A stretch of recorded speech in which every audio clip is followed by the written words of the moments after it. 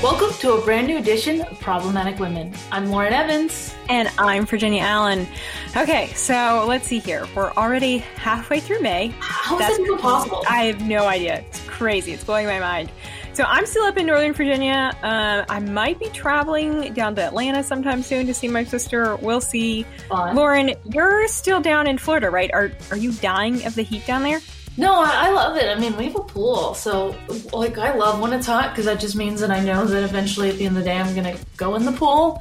But unfortunately, my time in Florida is running out. I plan on driving back up to DC on Saturday. Oh, wow. Sad. Sad to see that time come to an end. So sad. But it's going to be good to have you back up here. Yeah, no, I'm excited, to get back to my apartment and my life back up in DC. I have missed the city, and I think one thing that I've been doing, as I'm anxious to get back and kind of into a new routine is I've been crafting, and I've been crafting like new stuff for my room. So I did this like spray paint canvas. It's really cool. That has like a heart on it with like a cool pattern. And then I did one with an inverse. So, hashtag super artsy, call me Banksy. Very creative. Yeah. And then I photoshopped all of our family pets. So like, oh my God. My cat recently passed, my sister's dog, and then my parents' cat. And I did this little pop art kind of scene where their eyes pop and they're kind of down in the corner, and I'm getting those framed. So I'm just, I'm excited about that. But, so many good things. But Virginia, I hear that I'm not the only one who's been trying out some new things. How is your garden? Well, when you say garden, you mean one tomato plant it's not doing so great. It's a garden in progress. Yeah, I'm hoping there is progress being made. I'm going to blame it on the fact that it rained like 3 days in a row, and I think that the little seeds might have drowned. I'm optimistic, but I'm trying to be safely optimistic. I will say I've had much more success with the vacuum cleaner that I mentioned I ordered last week. So it arrived, and that was like the most exciting part of my day yesterday was getting to use the vacuum cleaner. And I will say the rug in my living room has probably never looked better than it looks right now. So, really exciting things during COVID-19. Really exciting things. All right. But Lauren, we should get started before I start talking about how clean my baseboards are right now. So I've had coffee. I've already eaten a brownie today. I'm ready to get going. Lauren, what is up on today's show? Up on today's Problematic Women, we talk with Air Force veteran and conservative political activist Ana Paulina Luna about being a woman in the military. And in the wake of Mother's Day, we take a moment to say thank you to all our wonderful mothers and to chat with my mom. And as always, we'll be crowning our Problematic Woman of the Week. Each week on Problematic Women, we sort through the news to find stories that are of particular interest to conservative-leaning or problematic women, those whose views and opinions are often excluded by those on the so-called feminist left. If you are a problematic woman or just someone who supports strong, independent women, please consider supporting us by leaving a review or ratings on Apple Podcast and encouraging others to subscribe. It really does make a difference. All right, let's dive in. We are joined by Ana Paulina Luna, conservative political activist and a retired Air Force veteran. Ana, thanks so much for being here. Thank you for having me on. I'm super excited to be here. So tomorrow is the anniversary of women being allowed to serve in different branches of the military. So we're really excited to talk with you about your military service. But first, I just want us to take a minute to talk more about who you are and learn about your story. So, Ana, you are a Hispanic American. You were raised by your mom in Southern California. Could you just take a minute to share a little bit about your childhood with us? Yeah, so I think, it's always interesting doing the political crossover because I feel like so many people, especially in this really digital age, try to put on this front that, they're just these perfect people. And I find that when you really own who you are, when you own your childhood and your upbringing, it actually allows other people to connect with you. So I find one of the most powerful things has been for me to really talk about that, to give people a little bit of insight as to why I'm so passionate about what I believe in and really why I believe in certain policies. So what a lot of people, off first glance looking at me might not expect is that, I grew up in the welfare system. My mom actually had me at 20, and she chose to keep me over an abortion. And it was really us on our own from the beginning. And my entire family, not just on my mom's side, but my father struggled with a very severe drug addiction that really took him away from me a lot of the time. So not only did I have this kind of chaotic upbringing, but I knew that I really did want to make a change. And I thought at the time that I was going to do that through medicine. So I overheard that the military would pay for medical school and pay for school in general. And so without telling my mom, I went and talked to a recruiter and I enlisted. And I told her about a month before I was supposed to leave that I would be joining the military. And it was really the military that kind of launched me into what I say success as an adult. It gave me that structure that I really didn't have in a family life. And it was through the military that I was able to excel. And I tell people even to this day, you know, I will always support the military for that reason. It was a huge factor in setting me up for success and really enabling me to help my family as well. But, you know, you don't always have to have that victim mentality. You can accomplish anything you set your mind to. And it was through my hard work and dedication to my family and to myself that I was really able to change the outcome, I think, of my own life, my family's life, and future generations. So that's why I'm very passionate, and that's why I share my stories, because I think that more stories like that need to get out there. And through my work with Prager, we're hoping to really connect with people on that deep personal level and really stand up some great voices to help save this country. What was going on in your head when you were 19 and joined the military? I think, you know, a lot of American youth are kind of in this arrested development, and they feel like 19 is a really young age, but that was a really big commitment to make. It was a super big commitment. And, you know, because it was really just my mom, me, and my brother, my sister, we didn't know of anyone in our immediate family that had been in the military. And it actually wasn't until I got out that I found out some of our extended family had either gone to Normandy or had been in Vietnam. But at the time, I went to talk to a recruiter. I actually went to talk to an Army recruiter first. And I was supposed to join the Army as a medic. And then I went over to the Air Force recruiter prior to me going to MEPS, which is where you do your in-processing before you leave.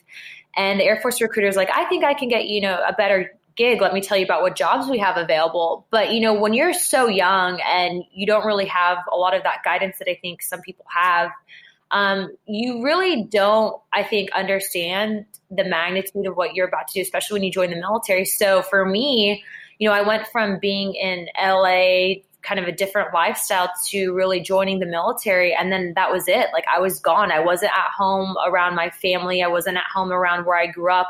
I was in a completely different world. And for me, changing that, taking me out of, you know, a place of comfort and putting me somewhere new where I had to excel on my own if I wanted to make it, that really builds character. And that was, I think, where I really started to grow as an adult was, you know, during those early years in the military. And really today, it's weird, but I only got out of the military 2 years ago. So I really still do have a close tie to the military community because so many of my friends are still actively serving. Wow. Oh, so amazing. Anna, we want to play just a short clip of an interview you did with PragerU talking about your time in the military. Let's take a listen for just a moment. The military is one of the best things that a lot of times people can do to get out of really bad situations. And it deeply almost angers me when I hear people say that the military targets minorities and that it's not a good thing, because not only was I able to help myself and really as an adult get the guidance and the structure that I needed to really excel, but I was able to also help my family. And I think that for someone like myself, I mean, what other place in the world can a young woman join the military and then help their family to the point of like really like making changes that impact future generations? And I think that that was something that I will forever be grateful for the military for. And when I still talk to younger kids, even kids from rough areas, I'm like, hey, look, you should consider joining, because for me it was life-changing and I don't regret that decision. So Anna, let's unpack for a minute just a little bit of what you say in this clip. You mentioned that your service changed not only your life, but also really empowered you to be able to affect the lives of your family members. Can you just explain a little bit more about what you mean by that? Yeah, so my mom, again, going back, she was a young single mom. And a lot of what we did, I mean, we were in the welfare system. She was very much so, I think, dependent on, different loans and sometimes government assistance. But when I joined the military, I was able to not only send money back home, but, in the instance, I think I talked about it earlier, but I was able to help out my dad. What a lot of people don't know is that my dad was homeless for a little bit. And it was, again, the military giving me a job, a stable form of income, taking care of me completely, that I was actually able to move my father out to Florida, and was really, I think, one of the first times in his life that he truly stayed clean, and that he still is. And so, had I not done that, had I not been able to send money back home that would help pay for my sister's art lessons, and then later on she was accepted into one of the best art schools, not even just in the world, but in the country. All of these things people don't realize, but like sometimes, you never know who's going to be the one to reach back and really help out and make changes. But it was that team effort to where I was able to kind of provide the air support for my family that we needed, that's really impacted and made changes. And frankly, my sister, she didn't just go on to attend this incredible art school. I mean, she's there on scholarship, and it was because I was able to help my mom out, help send her to those lessons. My dad is now sober because I was able to move him from a place that he was in a very dark area to an area where he could focus on his life, get his life together. And, I don't have a perfect family, and I'm not saying that, but I'm saying that, through hard work and dedication, that you can make those changes. And sometimes you don't realize how much something as small as me going into a recruiter's office would help change the next 10 years, the next 20 years, and outcomes of your family. But here I am, and it's really resonated with a lot of people, and I'm not just the only one. And so you meet a lot of people in the military that are from all walks of life. They're from, sometimes the inner city of Chicago. Sometimes they're from well-to-do families. But the one thing that brings you together is your sense of purpose to serve the country, your uniform, the fact that you are away from home, and that the military, your sergeants become your parents, your, younger enlisted members become your brothers and sisters. You spend holidays together, and that deep form of bonding can really help. Especially people like myself who didn't necessarily always have that. So I still, to this day, I know this is going to sound like a military recruiting ad, but I'm a huge fan of the military. And, to tie this to politics, I feel like you have so many politicians that, say they want to help out veterans, but they don't. And they know that veterans are great for photos, but they don't genuinely have that passion and drive to really help represent veterans, focus on veterans issues, and take care of our service members. And I hope to help other leaders stand up so that we can be advocates for the vet community. So what are some of those ways that we can be advocating for the veteran community? I'd say right now, especially in regards to how many people are now coming back, you have less than 1%, I believe the numbers of the U.S. population now having served. And I think when we're talking on issues, and this is something that's even in the military community considered really taboo, but the topics of post-traumatic stress disorder, you have so many people that word in itself, that term disorder, they don't want to be branded with that. They don't want to be labeled with that. And they don't want the stigma that comes along with it. And so sometimes people won't get the help that they need because of the fact that they don't want to be in that category. But what ends up happening is these people become isolated. And because of that, that's when you have the higher instances of even suicide with post-traumatic stress disorder. So what I say is, if there's a way that you can, let's say you're the owner of a company, if there's a way that you can give back to veterans organizations, do it. If there's a way that you can hire veterans, do it. But also too, if you're friends with a veteran, ask them how they're doing, ask them about their service. A lot of people don't realize that sometimes just having a simple conversation, to take the time and say, hey, how are you doing? I know this is a busy world. Everyone's on their phones all the time, but having that intimate conversation, that does make a difference. And even now, here where I live, I work with different veterans organizations. And even though, I'm still doing the political circuit, I reach back and I try to lift those around me that I know are going to help further veterans causes. But I'd say right now, one of my biggest goals is to really help change the stigma nationally of what post-traumatic stress disorder is. And then also ensure that people are making sure that veterans' rights aren't being, thrown onto the chopping block in policy. And so I love what the Heritage Foundation is doing with veterans. I think it's incredible. And I think that we need to be the voices sometimes for those that might not want to speak up on these issues. And so that's what I talk about. Sometimes I talk about the uncomfortable, and I think that that's needed right now. It is needed. No, we all need to be made a little bit uncomfortable sometimes. But Anna, one of my favorite things is just to sit and listen and hear the stories of veterans like yourself that have served their country, have sacrificed. Are there any stories that you want to share today that are just really reminiscent for you of your time in the Air Force and what it means to you to serve your country? There's a ton, but I'd have to say, one of the things I'm never going to forget is my first sergeant. So, the first sergeant that I ever had, that I really connected with, his name was Sergeant Haywood. And actually to this day, I still keep in contact with him. But, this was kind of when I realized wow, the military is showing me something. I had my adult moment, right? Where I realized the military was teaching me some things. And, you had Sergeant Haywood, and he was from Inglewood, which is in California at the time, a really rough area, and still somewhat is. But he became my sergeant, and you had me, which people a lot of times look at me and they assume a lot, right? Like I'm kind of tiny. They probably think, I'm just hanging out at a Starbucks with a, mocha latte and Ugg boots on. But, he was from this really rough area, and, I would talk to him at work, and, we would hang out. And then after work, I finally saw him, and I realized that I was kind of judging people based on how they dress. And I didn't realize that Sergeant Haywood, was from the opposite side of town as me. But, it was a military uniform that brought us together, and it enabled me to look past that. And so that was, I think, kind of one of my first mentally growing experiences. But the other thing that really stuck with me was in 2014, my husband was shot in Afghanistan. And so at this point in time, I really didn't, understand, I guess, what the concept of post-traumatic stress disorder was. And, the military will constantly give you CBTs. It's called computer-based testing. And what it is it's basically PowerPoints where, you walk you go through the training. And so you had a lot of people that would get the CBTs, or there'd be slight mentions of it, but no one actually who had gone through an experience of what it was like to have a family member go through that or a community go through that. And what's been really unique is that my husband is an Air Force special operator. So what his job is combat control. And when he was shot in Afghanistan, I knew that he would be physically okay from where the injury was.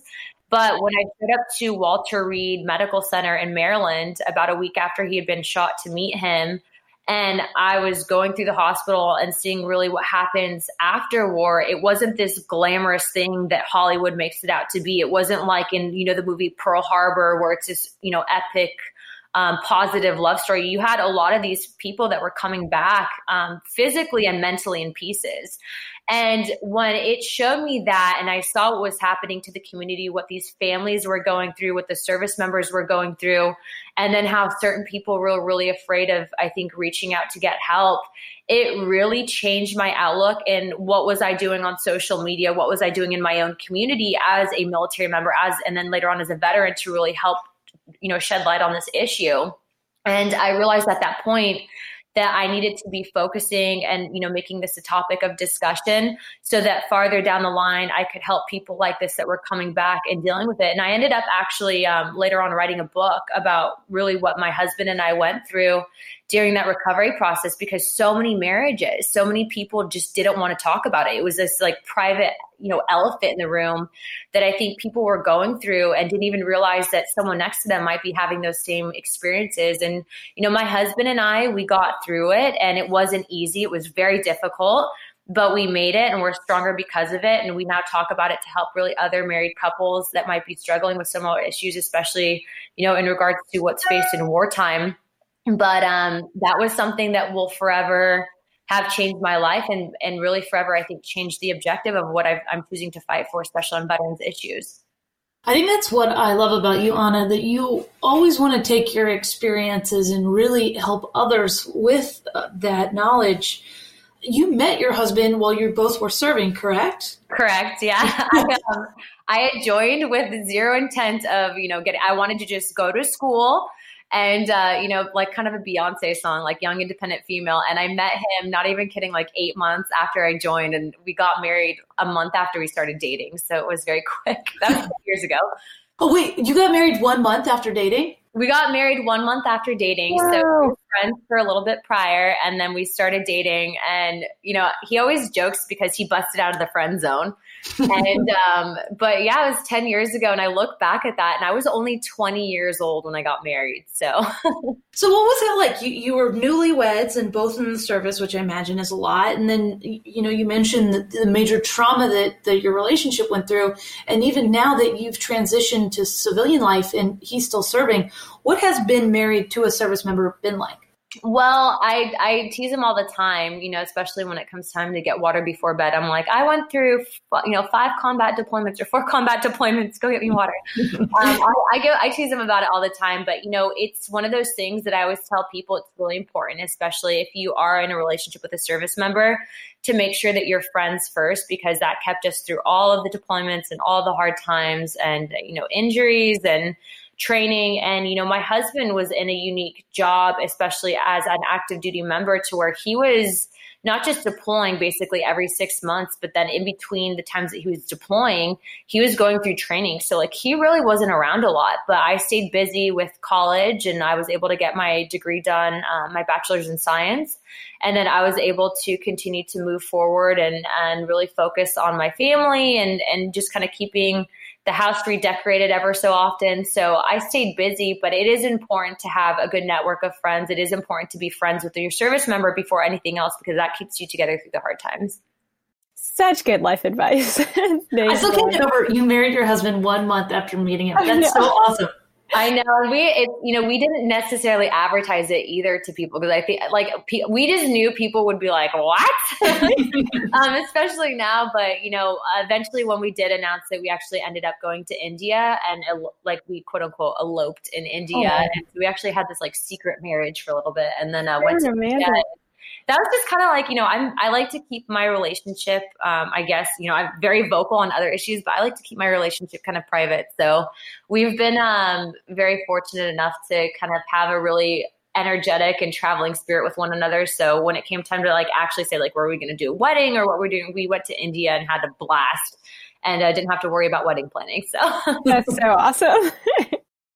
Oh, wow. I love that. Love your story. Well, Anna, now, you know, since you left the military, you have become one of the most prominent Hispanic conservative leaders in our country.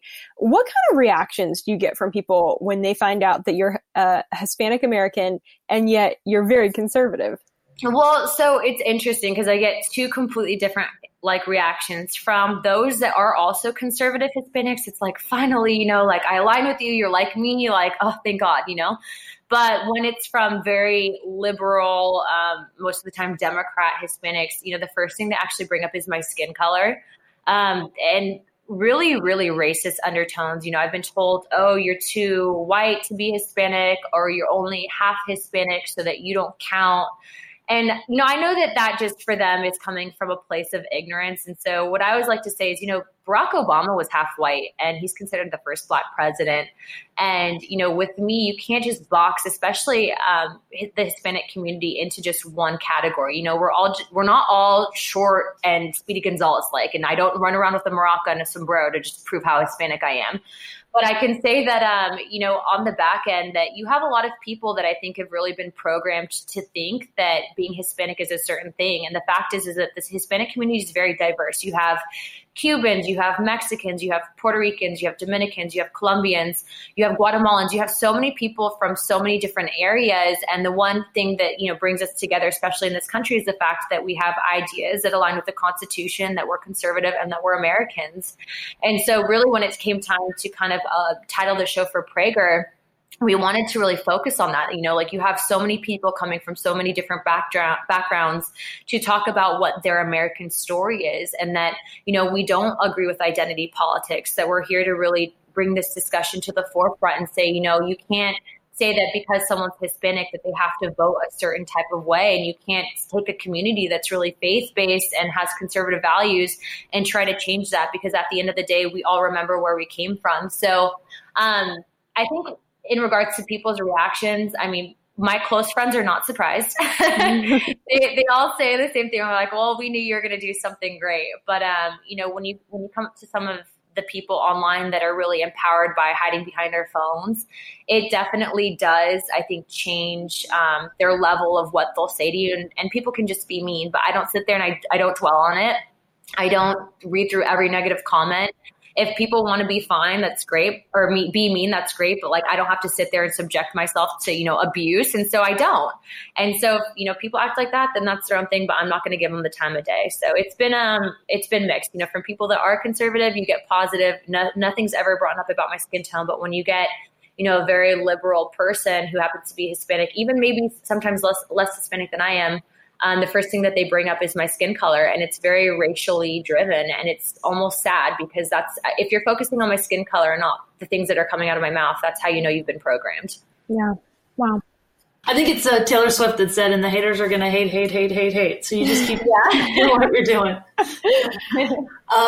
So I want to bring it back to the reason why we're talking today, and that is that tomorrow is the anniversary of women being allowed to serve in different branches of the military.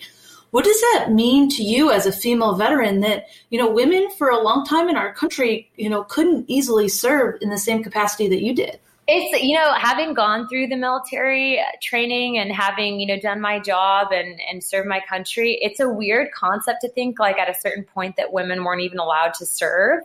But then you kind of look back at historically, like you had the Women Air Corps, the WAC, and then seeing really how women have helped kind of change the service as a whole. And I can say that, I'm very, very proud to serve. And there's just something about joining the military that really has given me, I think, the confidence that I need to now excel in this political arena. But looking back at that, it's something that I take great pride in. So to imagine that I wouldn't have been able to serve is just a weird kind of foreign concept to me because it makes up so much of who I am, even now that I'm no longer in. And, my job in particular, I did airfield management. So it's called an AFSC, but that's your category of learning. So it was 1 Charlie 751. And I actually worked to do flight plans for pilots. So in the sky, you have basically invisible roadways for airplanes. And so you have to work with FAA to block those out. And then I did, inspections for the airfield. I worked side by side with many pilots, from fighter pilots to gunship pilots to the stealth bomber. And, I also helped do arrivals and departures of some pretty high level people, to include at the time Vice President Biden. And I can tell you that with the military, you always want to make sure that you have an administration that really supports the military. And there's something to be said about the morale now in the military under Trump, which is through the roof, versus at the time, even back in the day with Obama and Biden. And having been there when Biden came through, I can tell you that for sure, I am very excited that President Trump's in office, because when you have people going to fight your wars, you want to make sure that these people are taken care of. And the Trump administration does do that for military members. Well, Anna, we're certainly so thankful for your service and for all of the incredible individuals who have made that sacrifice and that decision to serve their country. There is so much that we are forever indebted to you all for. But Anna, last question I want to ask you. This is a question that we love to ask our guests that come on the show because we get so many different answers. Do you consider yourself to be a feminist? Yes, no, why, or why not? So I think the modern day term for what a feminist is really changed over time. I would consider, I support women. I support strong, independent women in the workforce, whether it's the military or politics or any other capacity. But, the one thing that I think that the modern day feminist movement has really targeted is men. And I don't understand that. You can be a strong, independent woman for, pro-life causes, for women empowerment, but you don't have to hate men in the process. And, I love my husband. I respect him. I love my father. I respect him, even though he's not perfect. But, I feel like that's really been hijacked. So when people, ask me that question, I think in the true, what initially feminism started out as, yes, I would be considered a feminist in that sense. But what it's been hijacked and what it's become today, I wouldn't consider myself, that type of feminist, the type of feminist that really targets men. And so I say that I still will promote, what I believe in. I will still fight for, women in any capacity, and really for being, I think, a good role model for the younger generations. But I don't think you have to hate men in the process. Anna, thank you so much for your time today. It's been a pleasure talking with you. Thank you so much, you guys. And I'm really excited to hear this once it comes out. Let me know and I'll post it. All right, we're going to take a quick break because I want to tell you all about a great way to learn something new while you're at home during COVID-19. The Heritage Foundation is offering webinars multiple times a week on topics ranging from the economy to the pro-life movement. And every single webinar is free. You can visit the Heritage Foundation website and click on the events page to sign up for any of the webinars. I know I am particularly interested in the one next week on China and U.S. relations moving forward coming out of COVID-19. It's going to be really interesting. Okay, let's get back to the show. So as you all know, Sunday was Mother's Day, and hopefully you all got to talk with your mom on the phone or maybe even spend some time with her in person. I'm back down in Virginia, so I did not get to see my mom. She lives in Boston, but my siblings and I did send her flowers and talk with her on the phone and tried to still make it special. But Lauren, you're down still with your family in Florida, so you got to spend the day with your mom. Did you all do anything special? We did. We had a really fun day. We woke up and we made breakfast sandwiches and we just kind of relaxed. The park near us opened up, so we were able to go for a long walk at our favorite park, which we haven't been able to do for a while. Mm-hmm. And then my sister and brother-in-law came over with the brand new baby. So we just kind of spent the afternoon laying low and hanging out with the baby. And then we had a really great dinner. But Virginia, I have a surprise for you. What? My mom is actually with us right now. What? Mrs. Evans, welcome to the show. Thank you. I can't believe I'm here. I'm so excited. Oh, it's so great to talk to you. Okay, wait. Since you're here, I have to ask you a question. I need to find out some insider information on Lauren. Oh, bring it on, Virginia. So Lauren always talks about this rebellious phase that she went through kind of in her teens or early 20s, maybe in college. Do you remember that phase at all? I didn't know it was over. Fair enough. No, I have to say middle school probably was the most rebellious. Okay. Nothing illegal or anything like that. Just her confidence level, I think, hit the roof. I think my husband and I were challenged by how to discipline her at that point because she really was smarter than us by then.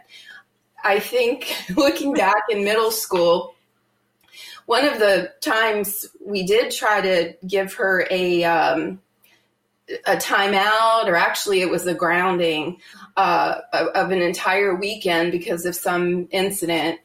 It happened to be a weekend that there was a middle school dance. So Lauren would not accept that because it was going to interfere with her robust social life that she did have in middle school. So she brought home a petition signed by about 115 students. Oh my God. That big of a middle school she went to. And I looked, and every signature was a legitimate signature. So at that point, I kind of looked at my husband and I said, we have to embrace this about our daughter. She's definitely creative. And we did not ground her, and she got to go to that dance. Maybe part of me thought I should have followed through and grounded her, but then the other part of me is she is the person she is today because of those types of things that she did then. I learned every trick in the book: PowerPoint presentations, petitions, whatever I could do to get out of trouble. Petitions really work with me for some reason. So. It's a little activist from a young age. Oh my gosh. Lauren, how have I never heard that story? That is priceless. Oh, it's just not the same when I tell it. Yeah, no, it's true. It wouldn't be the same. Well, I thought it would be fun to talk to my mom. She is a high school, it's not home ec. That's not politically correct anymore. Right. I am a family consumer sciences teacher. So, family consumer science teacher. And she is beloved by her students. You can just tell by the texts and the phone calls that she gets. So I just kind of wanted to talk about what it was like, that transition from being with your students. And you guys were actually on spring break when the decision was made to not be in the classroom anymore. How have you been handling moving to remote learning? Well, not being very tech savvy myself, that was probably the biggest challenge to me going to e-learning. But that I've overcome. I've been able to, I think, do a really good job with it. It does have its good points as far as I have probably spoken one-on-one with a lot more of my students than I do have time during the day, or some of them are very reluctant to talk one-on-one with an adult when their friends are around. Some of them do, but others, are a little bit maybe more shy around adults. So I've been able to Zoom one-on-one with some students who I feel need that extra emotional support. I have been able to email a lot back and forth. And I think more academically, I've offered more emotional and social support to a lot of my students, and then helped, I would say, 10% of my students found it very challenging, still are, finding it challenging to do work independently. They really need that teacher every day saying, this is due, where is that? So those students, I've tried to help them with strategies, not just in my class. I keep tabs on all of my students in all of their courses. They now all know, because I've told them, that we can see everything. We don't just see their grade in our class. I see their grade. So I have texted people and said, I can't help you with geometry, but what's going on with geometry? I see you only have a 22%. Or when is the last time you texted that teacher and asked for help? And so those types of things, I feel really good being able to be involved in their lives and just help them in general with this time. And a lot of them, unfortunately, don't have the best support at home. So just to offer that. And last week was Teacher Appreciation Week, and I just got such great feedback, not just from students, but parents that I hadn't even met this year emailed me and told me how special I was in their child's life. And it was just very uplifting, and I wouldn't change a thing. I'm looking forward to being back in the classroom in August and seeing those kids walk through the door. But it's turning out to be good. Well, and Mom, in February, you and Dad were pretty much empty nesters in a way. And now Virginia and I have talked a lot about that, we've moved back home for me at 30. What has it been like going from, kind of a quiet house to now it's me living here for 2 months, my sister and her new baby here most of the day? Is it crazy? Has it been fun? Both. Can it be both? I absolutely love it. But yes, life has changed so drastically.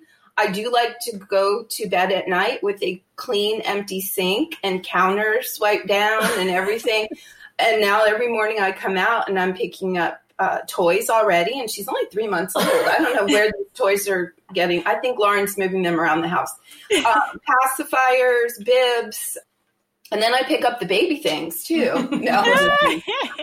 But in a wonderful way, I think, oh my gosh, how did I do this full time with 3 kids of my own?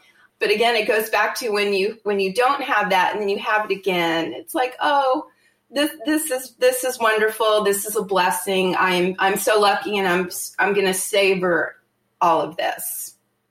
Well, Mom, it's been really fun to have you on. It's been fun to be home for the past 2 months. Thank you so much. I am going to miss her so much. When she leaves on Saturday, it'll probably be like when I dropped her off at college. I'm just going to have to trick her and not let her see me be so sad. She has a wonderful life in DC, and I'm happy for her to get back to it and the great work you all do up there. But I'm truly going to miss you. And it has been a wonderful couple months. Easy, enjoyable. We get each other, and Mother's Day was just the ultimate, knowing I have such a great daughter and we have a great relationship. So, and who could ask for more than being on Problematic Women? Thank you so much for having me in Virginia. Great to talk with you finally. Mrs. Evans, thank you so much for coming on. We certainly all love your daughter. I find it just a complete joy working with Lauren. So thank you for letting us have her in DC most of the times. If I knew that you guys were going to say so many nice things about myself, I would have had my mom on way earlier. Thank you so much. Oh, it's so great. All right. Well, stay tuned, everyone. Up next, we're going to be crowning our Problematic Woman of the Week. And I think you're going to find that what she has to say is very helpful. Hey guys, it's Lauren. And if you guys didn't know, on top of my job here, co-hosting the Problematic Women podcast, I also create content for the Daily Signal. And one piece of content that I'm really excited is coming out next week. And that is a documentary that we did with a woman named Sue Ellen Browder. Sue Ellen has such a powerful story. She worked for Cosmopolitan back in the 1960s. She saw the inside baseball of how really the sexual revolution permeated the women's movement and all of the impact that it's had on American society today. I really implore you guys to check it out next week. We're going to talk to Sue Ellen. You know, you have those works that you're really proud of, and that's this one. And I would really love if each one of our problematic women take the time to go and watch. All right. Well, it is that time again, time for the crowning of our Problematic Woman of the Week. And this week, it is none other than Dee Dee Chisholm, the founder of Bella Natural Care and Wellness. Dee Dee, congratulations. Thank you so much. It's so cool. And I do want to clarify that I am the co-founder with my daughter. I could not have done any of this without her amazing brain and her support. I love that so much, that the two of you together really set out on this journey and have created such an awesome resource for so many women, and you're serving women in need and really just practically being a support for them, obviously both in that medical field, but then emotionally and just being a support and a listening ear. That's huge. And I love that you've talked about that you really approach medicine from that holistic standpoint. So I did want to ask you, as young women in our 20s, 30s, 40s, what are some of the things that we should be doing right now to ensure as women that we have good health or better health in our 50s, 60s, 70s? It's such a great question. And also because the time goes so fast. If we're living our life well, if we're being all that we were created to be, that isn't like just sitting around, like being a couch. That's participating in the world and bringing our very best us. And that means strong body, mind, and soul. And so when we think about body, what are the main things that we need to do to be strong and healthy? We need to look at what we eat in a world that's toxic. We have toxins in our processed foods, toxins in our soils, toxins in our air, toxins in our water.